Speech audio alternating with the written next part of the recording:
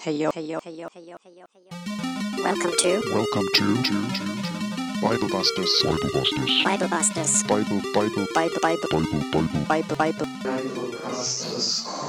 Shalom and welcome to Bible Busters Corner, your podcast opposing lukewarm and superficial Christianity. Today is the 20th of March 2020. I'm your host Matthias and I welcome you to episode number 5.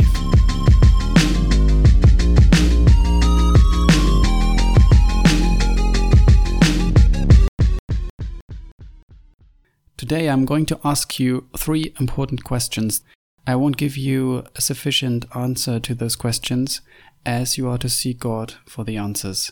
That will help you, encourage you, and deepen your relationship with God and prepare you for the days and years ahead. In order to get real and sincere with God, we have to ask the right questions and not just take everything in that religion, tradition, and so-called Christian lifestyle tells you. So, first question, the coronavirus, where is God? Have you ever asked yourself that question, or have you ever met anybody who asked you this question? Where is God? That's actually a typical question that an unbeliever would ask you, right? It's a worldwide pandemic. Everyone feels the impact of it. It's really affecting everyone, whether believer or atheist, Jew or Gentile, Christian or non-Christian. Everyone seems to be vulnerable and can be touched by that virus. Even worse, Christians already played a major role in spreading it in South Korea and also in France through their services and conferences. Recently, we made it in the evening news on national television in Germany, France, and perhaps elsewhere, because about 2,000 Christians who were gathered for a conference in Mulhouse, France, spread the virus massively across the nation. It's the region where it is truly severe. Obviously, it happened unintentionally. Christian gatherings are not the main reason why it spread so rapidly. There are other ways by which it is multiplied. Furthermore, the outcome of the infection largely depends on the general health of the person, its age, and the quality of the medical treatment they get. Many people are short-sighted, selfish, and stubborn. They break the rules of curfews and other restrictions. So that's why it continues that fast. There are more reasons, and the purpose of that episode is not to go into all the details. One must ask from a spiritual perspective why it happens in the first place. Therefore, I provoke you to ask God the following question. Where are you in that? The second question is, where was God? When we read the Bible, we essentially read a prophetic book. One of the main features of the Bible is that it tells us the future. It also tells us what God did in the past, how he dealt with Israel, how we dealt with individuals like Abraham, Isaac, Jacob, and so on, and also with his people, the Jews and other nations. He reveals his solution to all the problems of mankind, that is, his Messiah, Yeshua. The Bible is written in prophetic language. Prophets prophesy the future, telling us about the Messiah in riddles and prophetic language, and also telling us about coming judgments. It's history, it's poetry, it's condensed wisdom, and altogether prophetic from beginning to end. We have the Holy Spirit that's supposed to dwell in us, who expresses himself in various forms that are spiritual gifts, for example. In the letter to the Corinthians, Paul tells us about them. 3 of these gifts are prophecy, word of wisdom, and word of knowledge. Jesus tells us about what the Holy Spirit is going to do. He explains the work of the Spirit. One major task is that he reveals the future to us. Therefore, shouldn't we rightly ask a question, did God tell us before?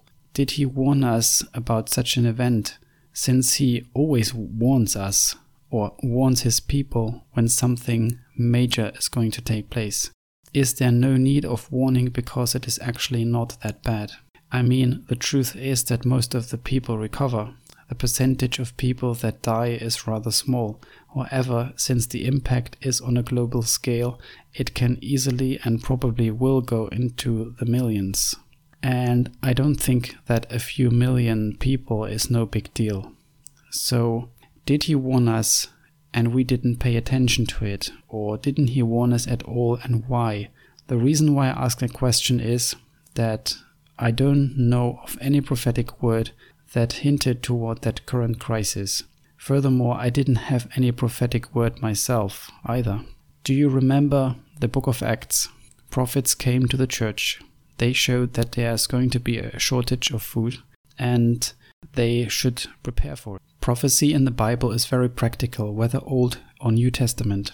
Therefore, if we have the prophetic word, why did he not tell us, or why did we not listen? If God hid this thing from us, the honest question of somebody who is concerned with the ways of God must be the following: why did he decide to keep silent?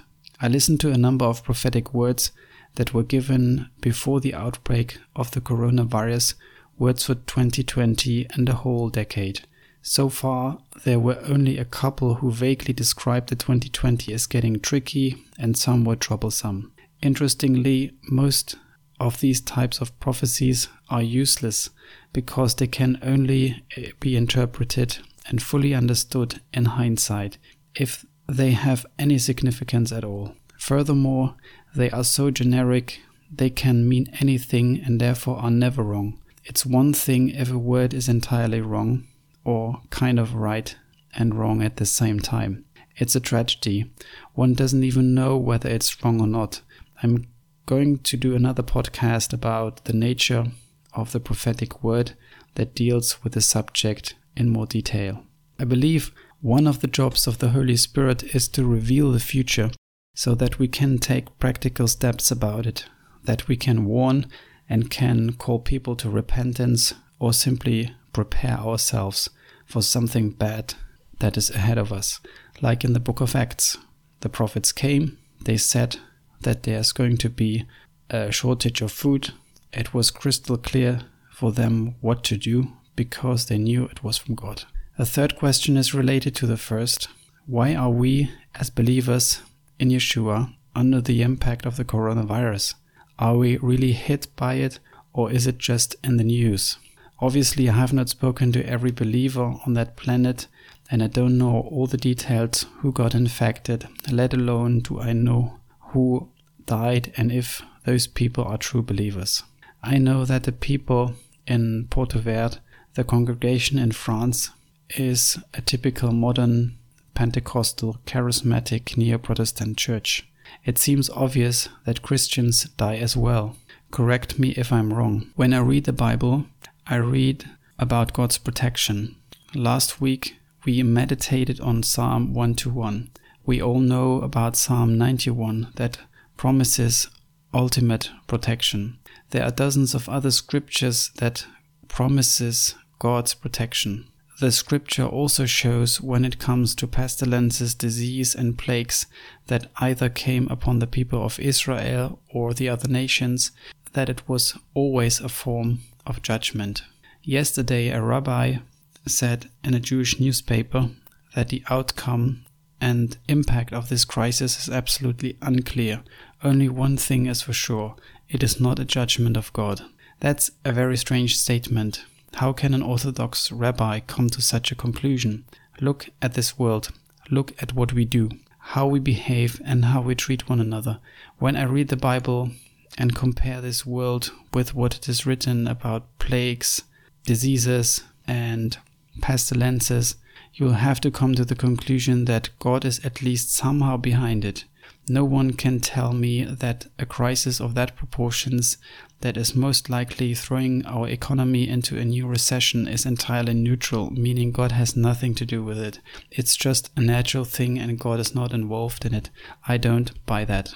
Therefore, we must ask the following questions. Where is God? Is it God's judgment? Where was God? Was there a prophetic warning? And why are we hit like anybody else? Why is His people not exclusively protected? Or are we protected? Please correct me. I cannot give you all the answers, as I said, to the questions. That's not the aim of this episode. But I do believe that asking these questions can help you deepen your relationship with God, because you have to dive deep into His Word and learn to listen to His voice. The result will be a more solid understanding of God's ways. Those who truly seek Him ask for His ways. Only those who are familiar with His ways are going to make it through the last days. Only then you won't be confused and misled by false teachings and prophecies. So in the next episodes of that podcast, I'm going to answer these questions, or I refer to them. But please, I encourage you, seek God yourself, be blessed, be protected, and be in perfect peace. In Jesus' name, Shabbat Shalom.